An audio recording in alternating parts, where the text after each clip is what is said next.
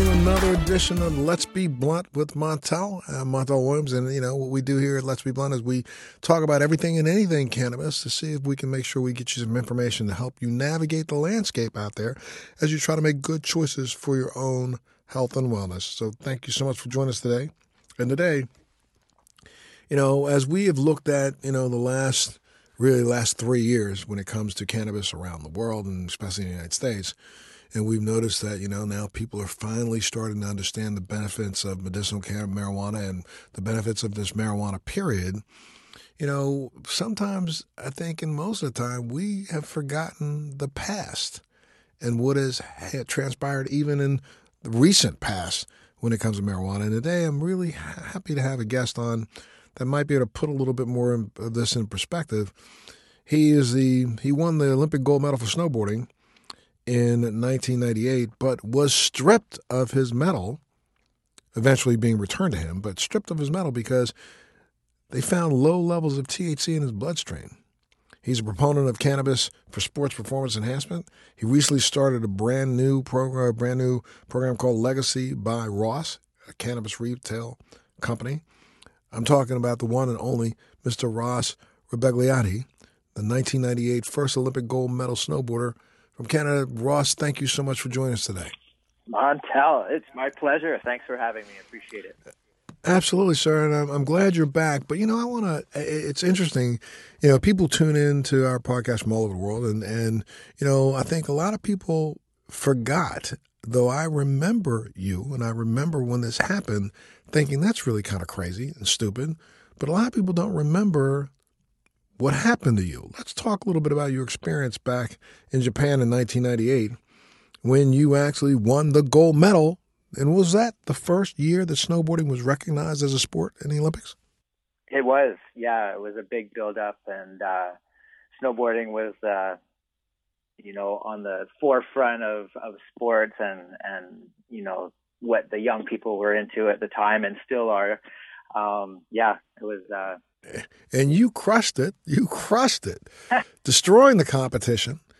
And after your event, now, did they take a blood test of you after the event? So it was a urine test right then in the finish line. Basically, they had a medical tent set up. And so we gave our urine tests right there in the finish line. We had a little mock-up award ceremony there ahead of time. And then we did the pee test. And that's where I gave my sample. And let's talk about it. You gave your sample, and the sample came back not identifying what the substance was, correct? That's right. They didn't let me know. At least they didn't let me know what it was. They may have known.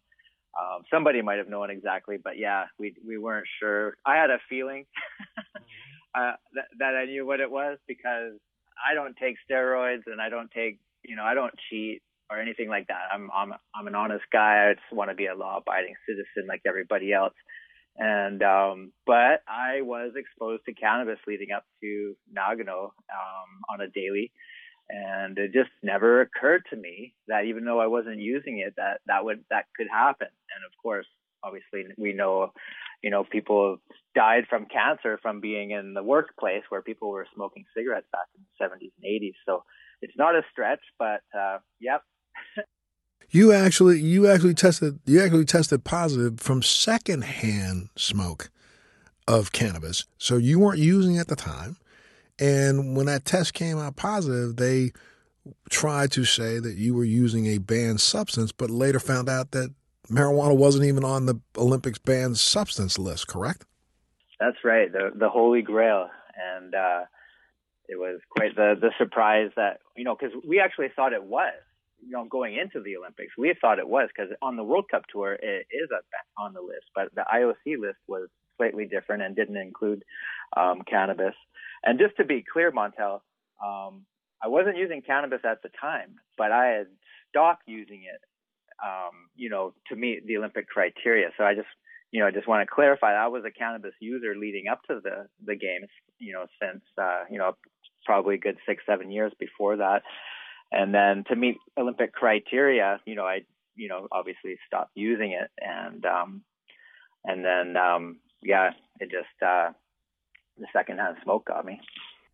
And, let's talk about how scary this experience was, because did not the Japanese government try to charge you with bringing in a illegal substance into the country, even though it was in your bloodstream? Exactly. I ended up in jail in a police station in Nagano on the second day. This is all on the same day.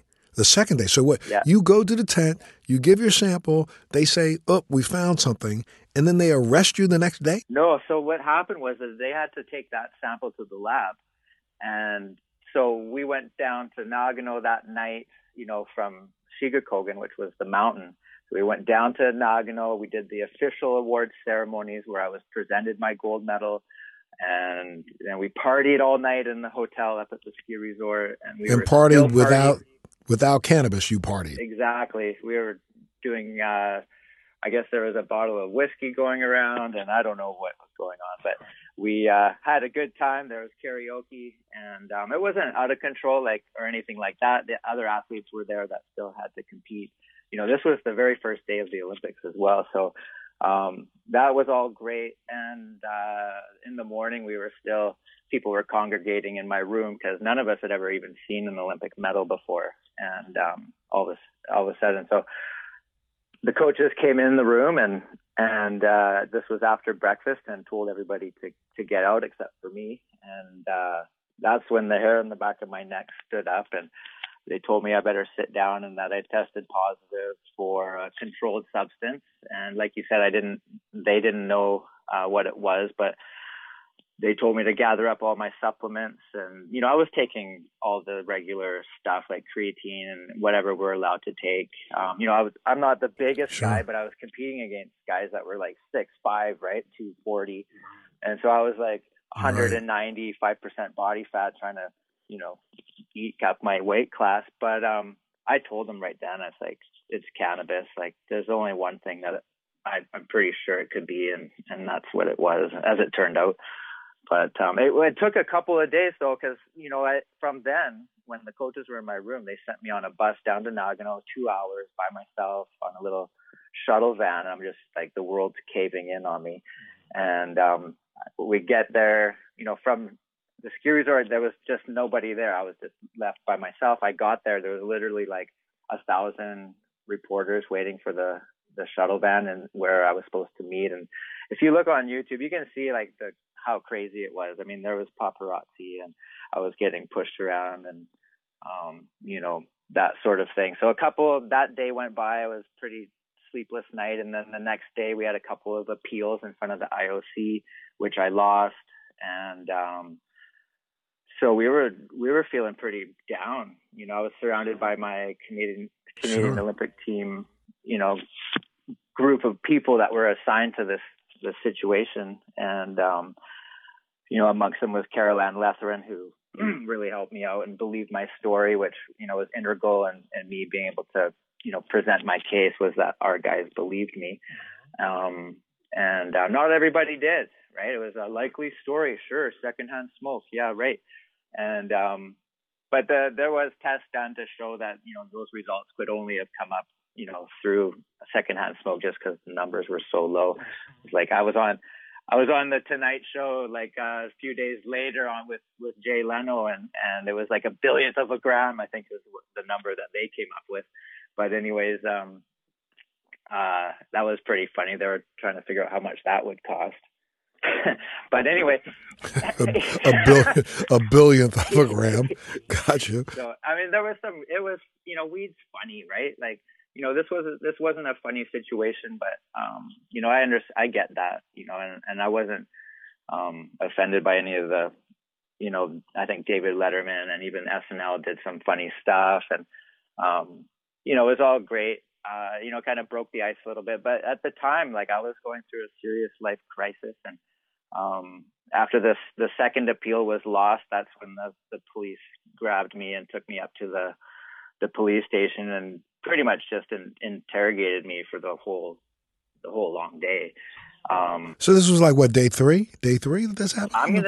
So the race, and then the next day was going down to Nagano, and then it was probably the second day after the race, roughly, I'm gonna say, and they were going to charge you with what? bringing illegal substance into Japan because it was in your blood. Right. It was the charge was importing a controlled substance, and it was in my blood and my urine, and so it was a bit of a stretch, right? But Asia's different, and Japan, there's a different culture there, and all of that, and so I was really cognizant of that, and I'd been in Japan over 10 times prior to going over there. The World Cup tours stopped there on a regular every year, so I kind of understood like there was this cultural difference, and I tried to just relax, stay calm and kind of let the authorities. I mean, we've all watched the Olympics. Like, who ends up in jail? I mean, nobody ends up in jail, even after steroids, right? So I was a little bit confused, and so was everybody else. Like, this was something no one had thought through as far as our organizing committee. And when I was in there, that's when they made the decision, because the Court of Arbitration got involved after the second appeal was lost. So 5 lawyers basically went through the whole rules and saw on the first page that it wasn't on the list of banned substances. And so then it was just a clear-cut case of, no rules were broken. They got the call at the police station that I was reinstated. And by the way, it was the first time a medal had ever been taken away and given back again in the history of the Olympics. So it was pretty monumental to lose the medal. It's guaranteed almost that you're not getting it back because no one ever had before. And so there was some cheers, and I was so shell shocked at the time, though. I was happy to get it back, but at this point I'd had so much anxiety. I pretty much had a crisis over this couple of days, and I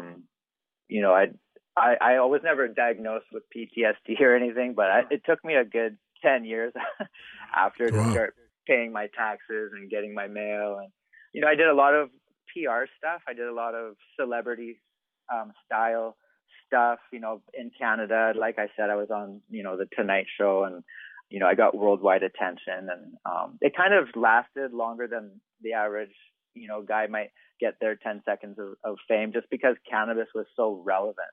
And because I was reinstated, they talked about it again in the 2002 Olympics, and they did the profile on me. And I started realizing, okay, because I was the first guy, I'm going to be profiled in every Olympics, forever. And because this happened with cannabis, I call it the perfect drug test.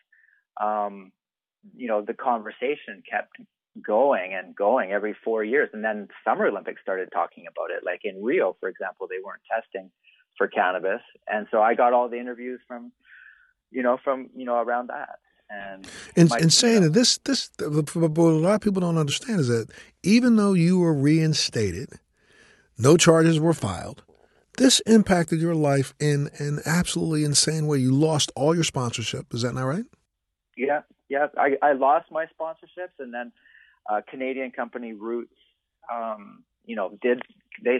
stepped up and we did it was a micro endorsement deal, I'll call it. But at the time it was good support, just for me psychologically that, something was happening and I was hopefully going to, be able to turn it around. And, but you're right. For the most part, like I ended up on the no-fly list after, 9/11 yesterday. Right. So, our hearts go out to all the victims and survivors and everyone impacted by that.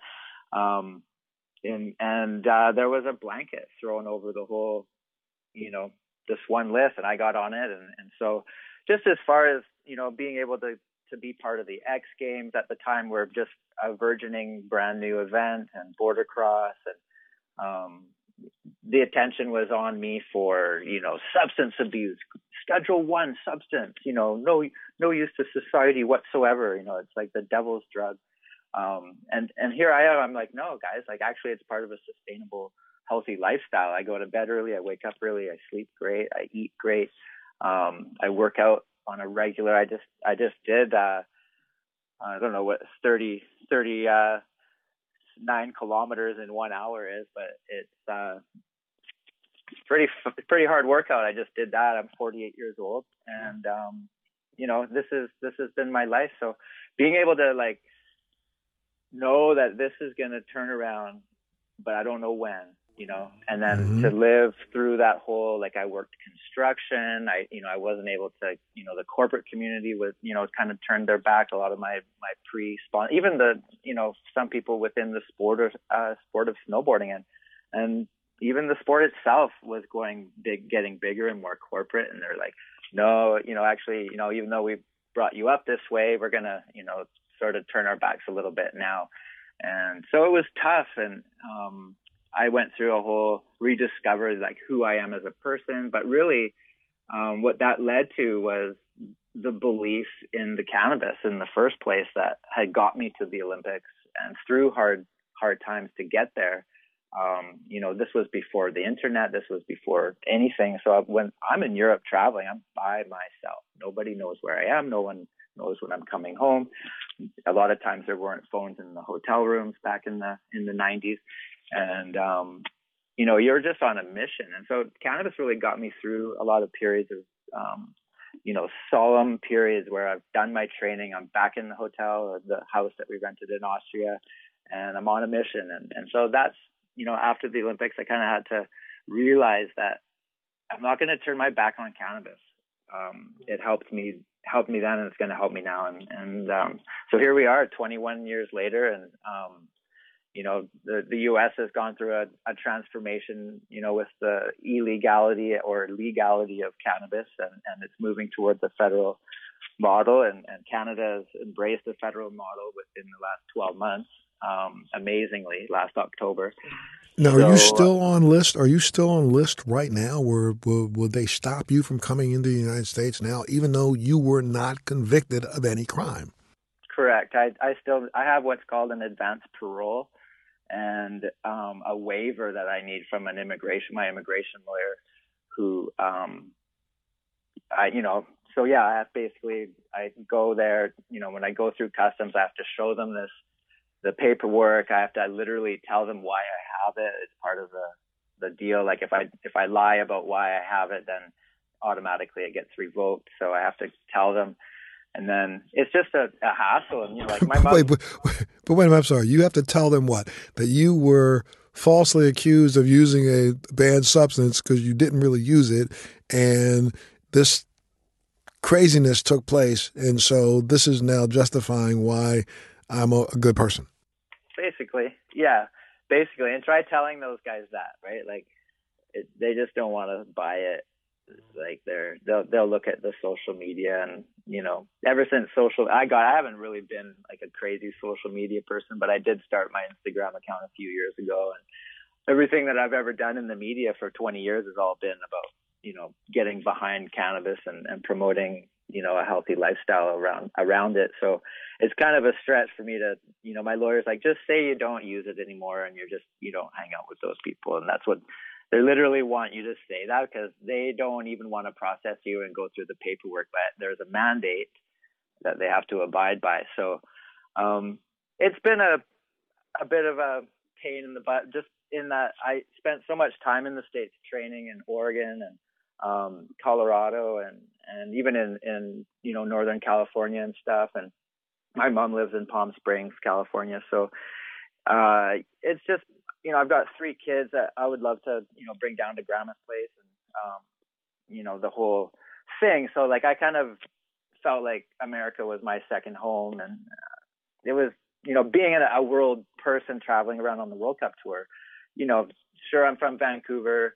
I lived in Whistler for a long time and I'm Canadian, but really like the world was my playground. And since I spent so much time of it in my backyard, which was the US, I really felt that connection. So it was just tough to swallow. It was one of the worst things about it that, came of it was not being able to travel through into the States freely.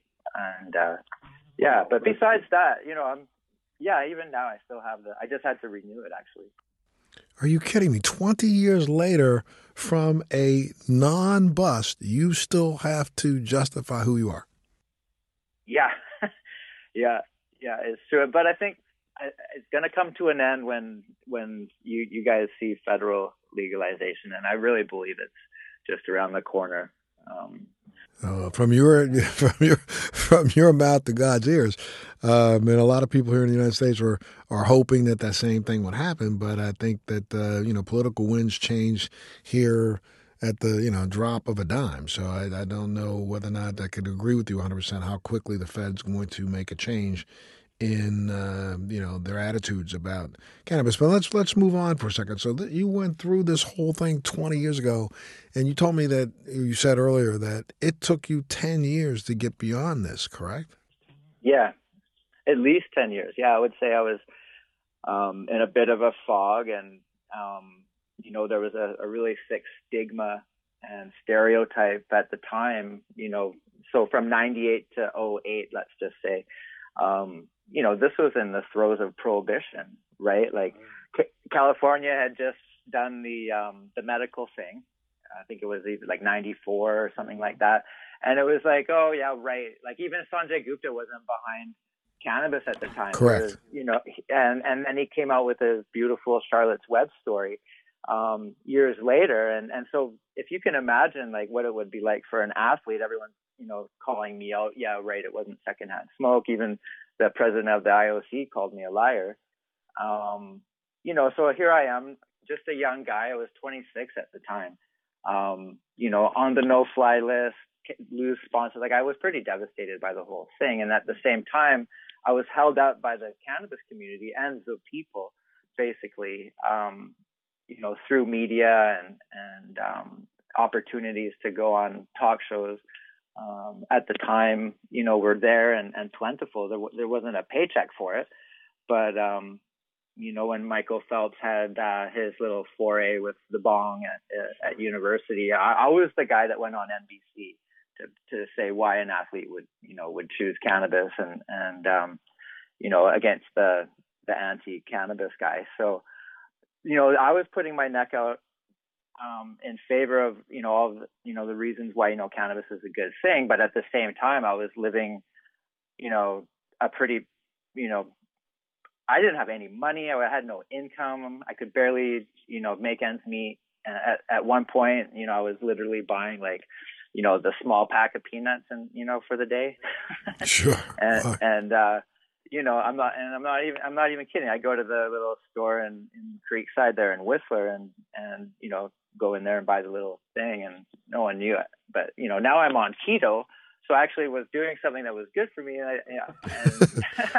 But anyway, and didn't even realize it, right? Right. No, right. Whatever. No, it was a different. And I walked on job sites with my tool belt, my hammer, and I got just simple jobs at first, and then I worked up to being part of a crew building houses in Whistler and operating machinery, heavy machinery, excavators and skid steers, and just doing driveways and fucking tying steel. So I know what it felt like. I had an ego just like all guys and all athletes that win gold medals might have, And meanwhile, that's what I was going to say. Meanwhile, you're going through all this, but you've got a gold medal that you've got stashed away in a drawer somewhere. Right. I got the drawer, with all the shit in it that you don't know where to put. And in there is a little leather pouch with the gold medal that I hadn't even looked at for like a decade. And so it was kind of a contrast between barely, not being able to make ends meet, not even being able to, buy food, to working on job sites, and all the while doing like really high profile media events. And, so there was a huge contrast. I was living a double life, and I was really trying to portray, that I've risen above it, or that it didn't bother me in the first place. But really, you can just look at my tax records. I didn't even do my taxes for friggin' 10 years. I didn't even think about getting my mail. Never even considered that. That's not happening. Just ordering food to my house, because I didn't want to go shopping and be in the public limelight, because it's fine and dandy, and I appreciated the support that I always got. I literally, like, maybe a couple of guys sent me death threats in the mail, but basically, this was, a very positive experience, and it was tough to take. What kept you going, Ross? What kept you going, man? I mean, anybody else would have just said, the heck with this, I'm done. Forget it. You know what I mean? What kept you going? What kept you looking ahead, thinking that this is going to turn into something good one day? The cannabis. It kept me out of depression. It kept a level head on my shoulders. As you know, it can be very introspective, and it made me consider a lot of things that were going on in my life and in the world, and my basic belief in the plant itself, and that this is something that's going to take off. I mean, this prohibition is not there for real. It's not there for any good reason. Someone's going to realize this, and I'm going to try to bring this to light, and so that was kind of the motivation that I had, to rise out of the ashes of depression and poverty and having a smashed ego and the whole from hero to zero on NBC on New Year's Eve one year I was watching that one that felt awesome. And so there's all these things that are trying to beat you down, and just like the average guy, or woman, like in life, and everybody has it, and whatever, if it's, it doesn't look the same, and, it doesn't feel the same, but, there's people have these struggles in life, and I wasn't going to, just be in, I deserve this or that or anything, I made my bed and I'm going to sleep in it. And, I was somehow chosen to, carry the torch for cannabis. And, like I said, I call it the perfect drug test. It gave me the opportunity, and it gave me a platform, where I could get out there and say, look, cannabis is performance enhancing, everybody. It's family friendly. I'm going to tell my kids to use it and to try to stay away from alcohol and the whole 9 yards. And these were things back then people didn't want to hear. And I had the opportunity to voice that. Well, now that, in Canada and then in the changes to the Canadian marijuana system has been over a period of time also, though now federally it has been made legal. Even before that, they went through about a 1.5 to 2 year period of time where, different, administrations or different municipalities had different rulings on cannabis. Did your world start to change when that started to change? It did.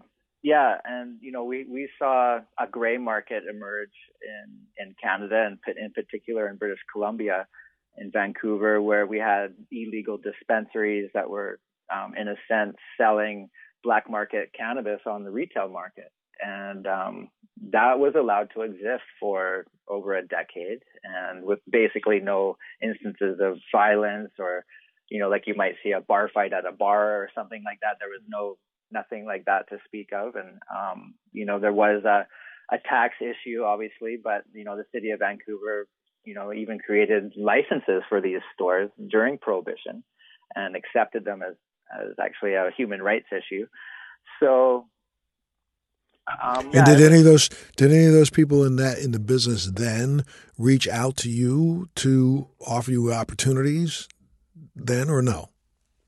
Yeah, there were opportunities then to get involved, and in the very early stages of that movement, I was still kind of afraid of being arrested or really going down that road. Even though I was talking about it openly in the media, I wasn't actually physically breaking the law.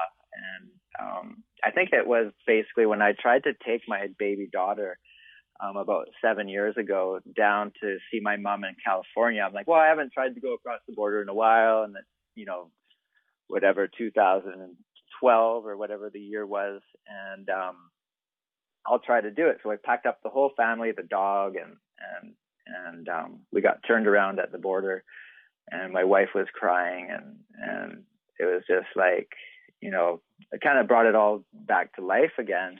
And I just was so mad that I just said, you know what, this is it. Like, I've lost what I would normally be trying to protect already. What do I have to lose now by starting a cannabis company? And then so I started my brand, Ross's Gold. That was the Prohibition brand that I started 7 years ago. And we ended up with a gray market dispensary in Kelowna. where we built a beautiful Ross Gold store. People thought it was a jewelry store. They came in looking for the gold, and we had like 30 kinds of cannabis. We had all the extracts and we all the edibles and everything. We had big screen TVs playing like sports and all my stuff, the Olympics, and talking about Canada. It was great. It was like a dream come true, right? And then, we shut it down because legalization became a thing, and so we shut it down, and I started Legacy, and Legacy was the brand that I wanted to kind of start with in the new legal era, and create a brand that was for athletes by athletes. CBD is going to be a major focus, with topical creams and patches and things that athletes and people who just want to be the best they can be can use on a daily. Of course, we're going to have stores and all of the flour and all the fun rec stuff and edibles and everything as well, oils and extracts. But really, the Legacy brand now is really kind of the sophisticated sports brand geared towards people living a healthy lifestyle, and Ross Gold is the recreational brand and everything that people celebrate cannabis for, and kind of on that level. So we've got these two really great and amazing brands that we're building right now, and both are legal right now. Both are legal right now in Canada. Correct. Yeah. So we came into that legal era a year ago in last October, where recreational cannabis became, just an age limit of 19. So, and you know what? The numbers are going to speak for themselves. The safety of this plant really is second to none. And I think once the naysayers kind of go looking for the numbers and then they can't find them, they're going to be shaking their heads like, well, how come we were told this was such a dangerous thing? And I got ID'd just the other day to buy alcohol. I wouldn't even say, it was probably back in March, because I haven't had anything to drink for about 6 months, just to try to drop weight, because I'm riding my road bike and I'm doing the Ironman next summer and everything. So I just couldn't even believe it, because I just turned 48. I'm like, really? So that's saying something. I'd like to think that genetically the cannabis is keeping me younger. Wow. And, now again, philosophically, you're a brand that you have, your Legacy brand. And you said, let's talk a little bit more about the fact that, this is a brand that is more sports oriented, because you have some interesting beliefs in cannabis's ability to enhance sports and fitness. Why don't you talk a little bit about that? Yeah. So cannabis literally is performance enhancing, and that's a hard pill to swallow for a lot of people. In the early days when I was saying that, I was coming at it from a different perspective of performance enhancement, in that it gave me the motivation to do the mundane, to work out again, for the millionth time. I'm going to do this crazy workout or bike ride or what have you. And then I'm going to use cannabis again to recover from that bike ride instead of alcohol, so that I'm not putting in extra calories and carbs into my body, and that my cells and everything, like through CBD and that sort of thing, can regenerate, and I can eat and sleep well, because when you sleep, that's when your body actually builds itself back up again, and you get that nice REM going with cannabis, sleeping like a 5-year-old. I'm not even kidding. But now, so that was all just sort of like a psychological boost that, gave you motivation. But nowadays with science, is allowed to be done on cannabis. They're finding that with your endocannabinoid system that we all have, it's our biggest sensory system in our bodies.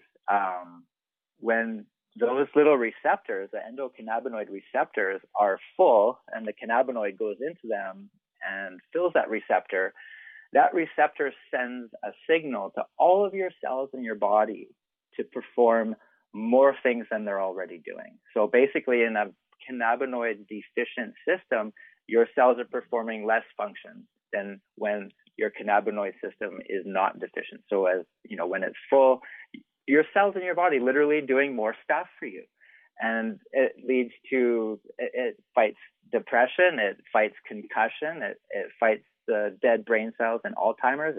It fights MS, as you know. There's all kinds of, I mean, literally the list is longer than the banned list of substances for the IOC. I mean, this is like you can literally trace the beginning of big pharma to the beginning of prohibition. Literally, when they stopped using cannabis for medicine, that's when people started getting sick.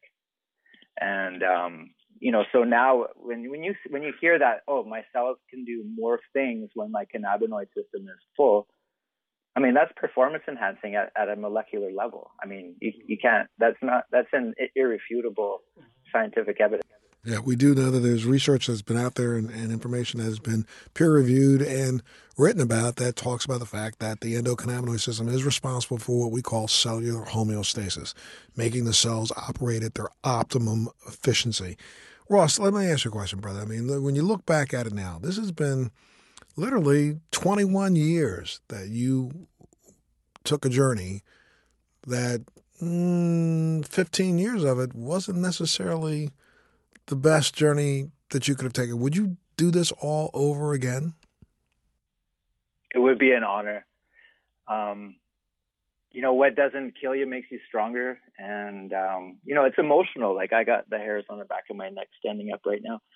But, it's been a big, huge honor for me to be this guy, to be the guy that, had this opportunity to speak out and on the behalf of millions of people around the world that have, lost, their families have been crushed by, simple possession, ending up in a penitentiary, or, racial profiling has been a thing over, and prohibition has been used that way. There's been all kinds of like terrible injustices that have been done to our society and to our people. And, for me, like, who am I? I'm nobody. I get to be this guy. For me, that's, I'd do it again in a heartbeat. Well, if people wanted to read a little bit more about your story, what website can they go up on? Go ahead, give me a website. Yeah, well, you can go on to legacybyross.com. And you can check that out. I've got rossrebliati.com. Has a lot of my history. My ex turned it into a porn site a few years ago, but we got it back. Okay. And so that's funny. But anyways, you know what? I've lived a pretty crazy life, but at the same time, I think a lot of people can relate to, the ups and downs. And, there's a lot of stuff on YouTube about me. We're coming out with all kinds of cool stuff from Legacy, like our grow equipment and our grow tents that are coming out. Everyone in Canada is now allowed to do, or every household can do 4 plants. So we've got the nutrients, we've got the organic soil. So we're having a ton of fun. I like to consider myself a pretty good grower. I can speak to the benefits of cannabis. I'm an athlete. So we're pretty vertical over on this side of things. Like, we get the plant. We love the plant. We're owners of a cannabis company who use the plant on a daily. And not a lot of cannabis companies can say that. Absolutely. Well, believe it or not. I'm telling you, I can't wait for the movie myself. Honestly, my friend, I think that movie should be done. And hopefully it'll get done soon. And if you need any help with that, make sure you reach out and let me know. And I'll see what I can do to help you out. I appreciate that. Thank you. I got to say, I can't, this whole, my whole venture right now with Let's Be Blunt was to be able to talk about stories like yours, my friend. And thank you so much for being so blunt with us today. So I think, a lot of people need to stop for a second and remember that as we go through this period of time here in the United States with this green rush attitude, we have to remember that there was a dark rush, a dark attitude about this for quite a long time. And there were a lot of people who paid a price, and you were one of those people who paid that price, my friend. So thank you for doing so for the rest of us. I appreciate it from the bottom of my heart, and I'm rolling a blunt right now. Roll a big fatty for me. Celebrate. Roll a big fatty for me, my friend. Thank you. And I'll make sure I'll make sure later in the day I blow a little in the air for you. I appreciate that, my friend, and let's stay in touch. Absolutely. I do go snowboarding in Whistler from time to time, so if I get up there this year, I'm going to reach out to you. Okay. To make a couple turns for me. I'll come meet you. I'll meet you at the chair. We got to make sure we leave no turn unstoned. All right, my friend. You be well, okay? Thank Thanks, you. Montel. You Yes, as well. sir. Bye And for now. absolutely. For all of you listening, please make sure you go up on Ross's website and get some truth and get some history so you understand how far we've gone and then also know how far we still have to go. It's Montel. Let's be blunt. Thanks a lot for tuning in.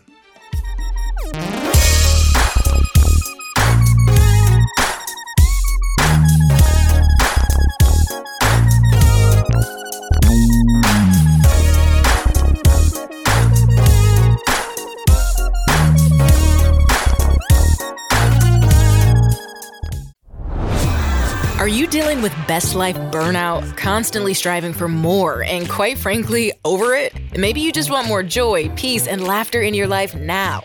Well, then let's go. Welcome to your new favorite podcast, Hot Happy Mess, hosted by me, your girl, Zuri Hall. We are celebrating our magic in the middle of life's messes.